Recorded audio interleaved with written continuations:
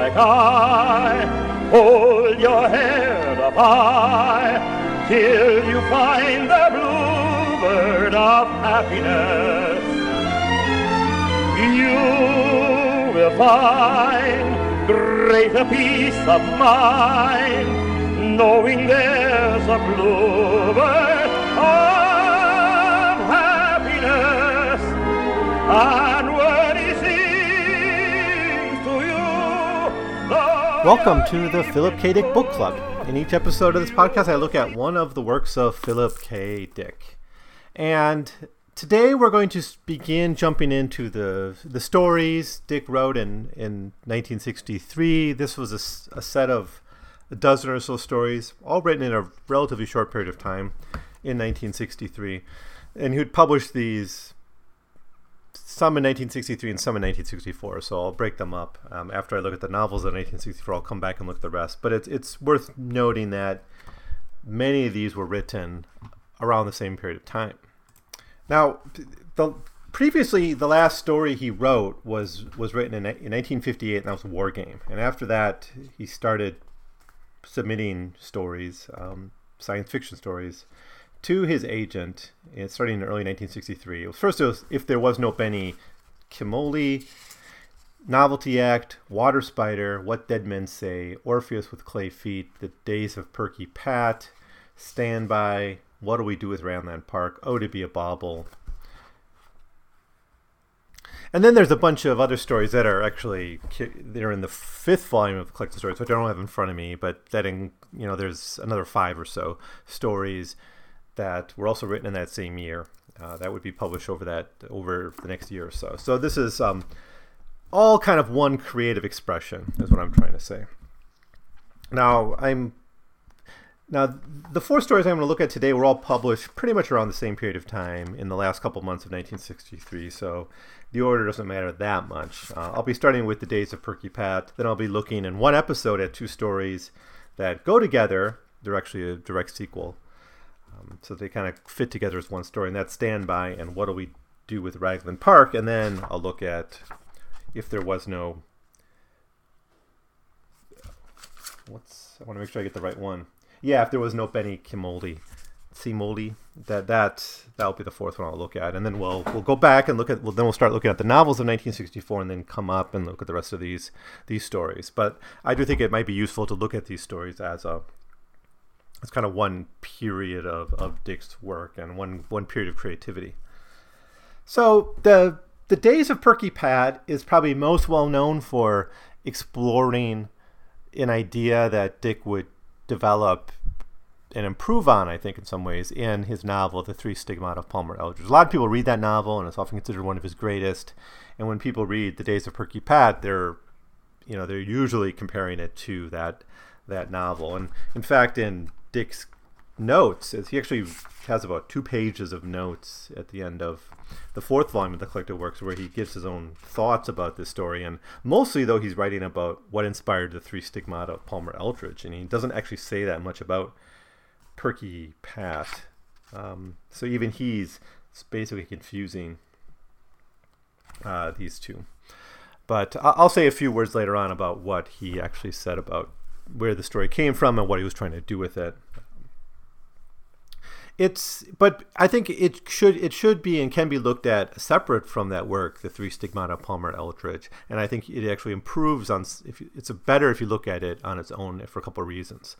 One is that it makes this theme of war and peace and generational conflict a lot more acute, because these are themes that they're not really in the short story at all, or in the novel version of this idea. The idea of people projecting themselves into a fantasy world constructed by essentially Barbie dolls is in there, but there it's all mixed up with drug use and the Martian setting. This is a post-apocalyptic setting, a post-war setting, and the real tension is between what the adults are doing, living out their past life through dolls, and what the children are doing with the world that they've inherited, and because they don't remember the old world, so they don't feel the need to kind of live out in this fantasy world. So it's much more about the generational conflict, a theme that's, as I recall, almost entirely absent from The Three Stigmata of Palmer Eldritch. So I I don't know if it's better. I think in some ways it's handled better in the novel, but it's got themes in the story that don't come up in the novel. So if you just read the novel, you're going to miss out on some of Dick's points about the conflict between old and young. And, you know, I still don't know entirely where to come down on this. I think at times Dick does present young people as dangerous and threatening. And I just completed a novel, or my comments on a novel, The Game Players of Titan. You can go back and listen to it, where there's a major character, Marianne McLean, who's almost psychopathic. She has these psi powers, and she's very dangerous. She ends up killing her parents. And there are other novels that kind of present the dangerous young woman. Usually it's a young woman. But at the same time, we see a lot of stories, especially those of the 1960s, that present the children and young generations being really bound and entrapped by the values and the aspirations and the dreams of older people. So, you know, once children can be dangerous, but they also can be trapped and significantly unfree based on the institutions in the world around them.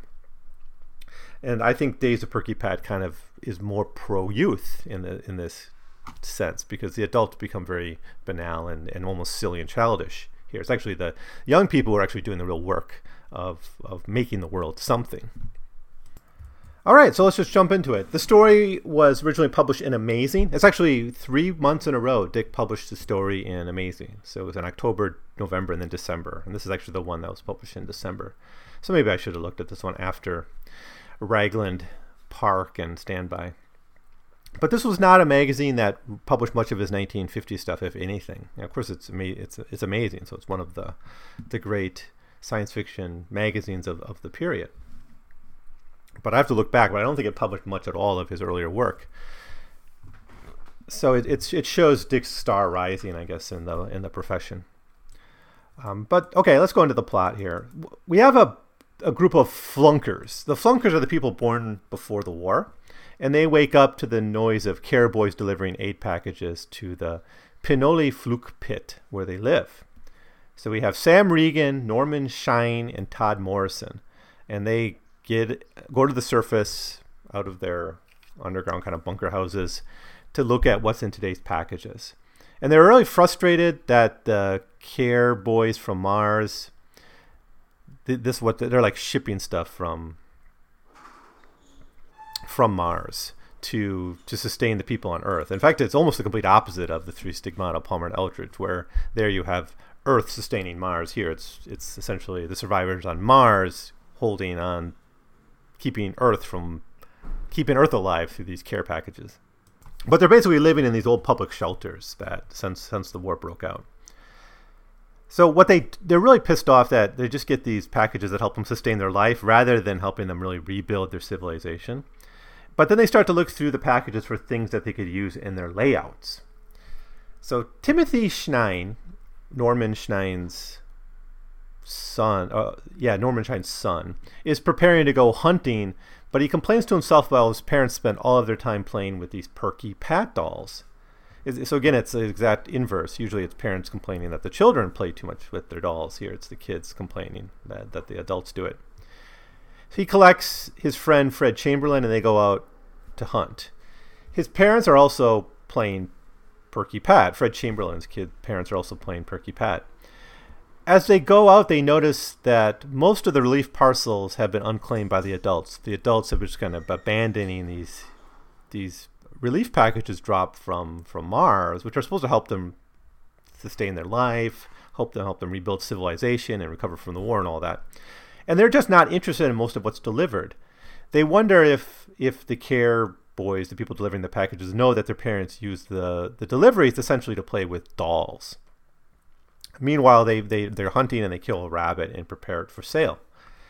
So back to the adults. Norman Schnein complains about the way that this group has been playing Perky Pat. She's having her doll charge too much for therapy. Helen Morrison, another one of these adults, explains that the therapist in the layout is a private analyst and should charge more than the public group therapists. Schnein, however, is comforted by playing the game. It allows him to relive life before the war, so he decides to keep on playing. So there's this big dispute over how much the play therapist is charging the doll, Perky Pat, to get therapy. So these adults getting therapy through their dolls, but it's all play acting. It's actually such a wonderful idea, actually, what Dick did here. So later, the adults of the community discussed the introduction of a new doll for their layouts called Connie Companion, but it will require having a harrowing journey to Oakland, and everyone will need to pay money. This discourages them for going for it because they don't want to actually venture out to actually get the doll. It's too much work for them. They prefer just to play with their layouts and play with their dolls here. Everyone needs to save their money too for playing the game. But that night, Jean Regan attempts to convince her husband to go out on his mission to get the Connie Companion doll. She thinks he resists because he's afraid to be embarrassed in Oakland because their layouts there will be so much better. So he's really worried about the conspicuous consumption aspect of these layouts.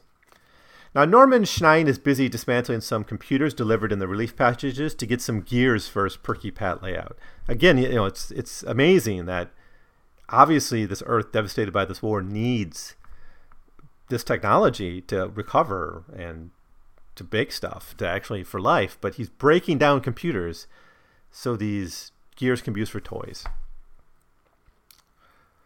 Fran Schnein, I guess that's his wife, sends her husband to use a radio that the mayor has access to contact the Oakland Fluke Pit, so the Oakland public shelter where a bunch of people are staying in Oakland. Norman uses it to contact the Oakland community, and they agree to play together after initial meeting at the Berkeley Fluke Pit, but warn Norman that they're serious players and that they'll only send their best player. So that they're going to meet he's going to try to get this Connie Companion doll, and it's all presented like a diplomatic negotiation, but the heart of it is that they're going to play together. So we have adults making a big deal of a play date, essentially is what they're talking about. Norman returns from the initial Berkeley meeting and informs the Pinole Fluke Pit, where the community that he lives in, that the Oakland players will risk Connie Companion, but only if their shelter is willing to wager Perky Pat and put her up. And I don't really know how they play. If they're just playing, how does the gambling work? It's not like the game players of Titan where there's clear rules. It seems they're just, imagining things.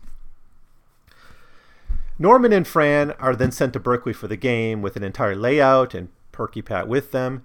They notice that the Berkeley Flukes also play with Perky Pat, but they have more primitive layouts without the handmade furniture that the Pinole community has. As the game begins, Norm is greatly impressed by how lifelike Connie Companion is. She was made of wood, painted, she had real hair attached to her. She was not made of plastic like the Perky Pat. The Perky Pat is essentially a Barbie doll. As the game progresses, Norm and Fran are shocked that Connie and Paul, her companion, are, so Connie Companion and Paul, that's like they're Barbie and Ken. They're living together and are married. They object because this gives those dolls an unfair advantage in the game. Perky Pat and Leonard, which is, I guess, Leonard is their Ken doll, their version of the Ken doll. They start out dating. They're not married yet. And the layout makes it impossible for them to change their marital status, however. But they proceed with the game in order not to forfeit. So it seems the goal of the game is to progress through life, kind of the bougie middle-class life, eventually to succeed in that. And because the layout, although more primitive, the Berkeley layout, or maybe it was the Oakland layout, right? They're meeting in Berkeley, but they're from Oakland. That their layout is more primitive, but it's more advanced in the sense that it allows them to be married. But they're not set up, the Pinole group is not set up to be married. But they don't want to forfeit, so they proceed with the game. Now, meanwhile, Timothy and the other children see Norm and Fran return victorious. They have won the Connie Companion doll. They won by narrowly avoiding a tax lien on their home. So again, I don't know how the rules of this game really work. It seems they're just playing house with these dolls. But there seems to be some rules to it, but they're never fully described to us. But I think it's wonderful what Dick does in this story. To the excitement of the other Flukers, the other people who were born before the war, they show this Connie Companion doll off and show that Connie was pregnant and that they won a newborn baby along with the Connie companion. The others, however, are unwilling to accept this change because this change is going to change the game too much. It's going to, they can't accept it, so they drive Norm and Fran out of the community. Timothy wants to go with his parents, and Norm realizes that the problem is that the Oakland community is developing. Their doll got married and has children. The Pinole community, though, is stuck in place by not having Perky Pat evolve. And that's how the story ends. This is what he says at the end. Those Oaklanders, their game, their particular doll had taught them something. Connie had to grow, and it forced them all to grow along with her. Our flunkers never learned about that, not from Perky Pat. I wonder if they ever will. She'd have grown up the way Connie did. Connie might have been like Pretty Pat once, a long time ago. End quote. So the way we break this down, I guess, is, in a way, the Oakland community is better because at least there's a history to their dolls. Their playing dolls can progress in a way into some kind of future that might be unknown. They're still basically stuck in the past. They're still living out the life cycle of the pre-war times, but there's more change worked up in the way they play because of the dolls they have. But Perky Pat, the Barbie doll, essentially is a bachelorette, right? Not married, and she can't marry, right? Because they don't actually have a pregnant Perky Pat doll, so they can never make that step, right? And they can never actually marry because their layout doesn't allow it. So they're much more stuck in the past. Now, of course, both communities are very toxic at the end of the day, and it's really the young people who are progressing society in a substantial way. But I still think it's fascinating that it's a very subtle difference between the Oakland and the Pinole communities. Suggests that, even if you're going to waste your life dreaming of the past and playing with dolls and acting like children when there's real work to be done, at least, if you're playing with the idea of the importance of change, that's a little bit better, even if not much. So for me, this is a wonderful and really horrifying story in a lot of ways. So Dick got the idea for this, and this is what he says in his notes, that he imagined that Barbie dolls did not seem to be created for children. They seem to be created for adults.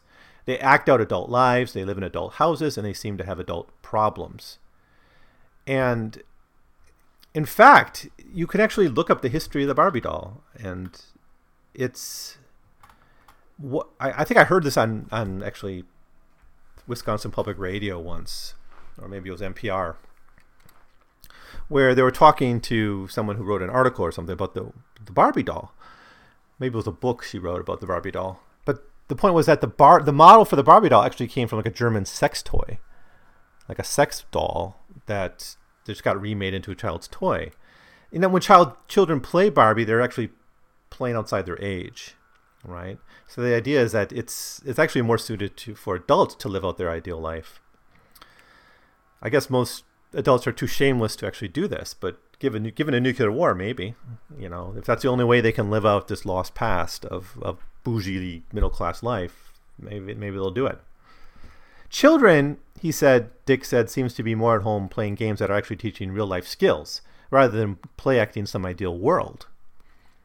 And if you watch children play, this seems to be, I think, confirmed. I guess some kids do play Barbie doll, but I never really meet them. My nephews and nieces don't really play Barbie dolls. My daughter never played Barbie doll. That's just a few examples, but I think there's probably more Barbie dolls have been purchased than actually played with, I guess. Now, in the days of Perky Pat, we have two interrelated tragedies. The first is that the war psychologically traumatized the people who survived it. The planet is devastated, and their old way of life is impossible. In order to sustain this old way of life, the adults live out their old world in a game. And it's not just any old world, it's this old bougie world. The rules of the game aren't clear, obviously, but it seems to be a combination of Barbie dolls and the board game Life almost, where the goal is to be as most successful as you can be as you act out the life cycle of Perky Pat or Connie Companion or whatever other dolls you might have. And you go through all the regular challenges of life, whether it's you need to go to therapy or your mortgage is late, your house is foreclosed upon, or whatever. If you have the most money in the end after taxes and visiting the doctor and all the other parts of life, you win. The children, who don't remember this past life at all and would utterly bored, and they find it completely bizarre, they're actually the ones out there working to sustain life and develop the planet and learn skills to actually make it in this world. They're learning to hunt and things. They may lack many of the skills the adults have by hunting and scavenging, but they seem to be doing more to actually project the world forward into something that makes sense, that actually can function. The adults are done for, it seems, and to me in this story, there's no hope in the adults anymore. Any hope there is, and it's slight, is in the children who are actually learning to hunt and make something of their life, and they just think the old world is silly. They see no value in it. Now, the second tragedy here is that developing this planet, fixing it, repairing it, is a real possibility. The adults are shown actually disassembling parts from these relief packages from Mars to use in their layouts. So they're actually they're undermining their own reclamation efforts. The community we see most closely, this Pinoli Fluke Pit, which is a glorified name for an old bomb shelter. They're quite skilled at actually breaking up computers and things. Most of the care packages, though, are left to rot, and they open them and they're dissatisfied with what they get. So there's a lot of waste and kipple on this post-war Earth. Where we do see social development is only in the context of the game itself. The climax of the story comes when Norman and Fran Shine learn that their dolls can progress in life. They can get married, have children. The adults are capable of development. They are not entirely stuck in the past, but still they can only imagine progress from within the context of the game. The children are left mostly feral as a result, and the efforts from Mars to develop the planet and recover from the war are squandered. So what this is telling us is that we cannot base our future on the dominant institutions of the older generations, or if we do so, there's great fault.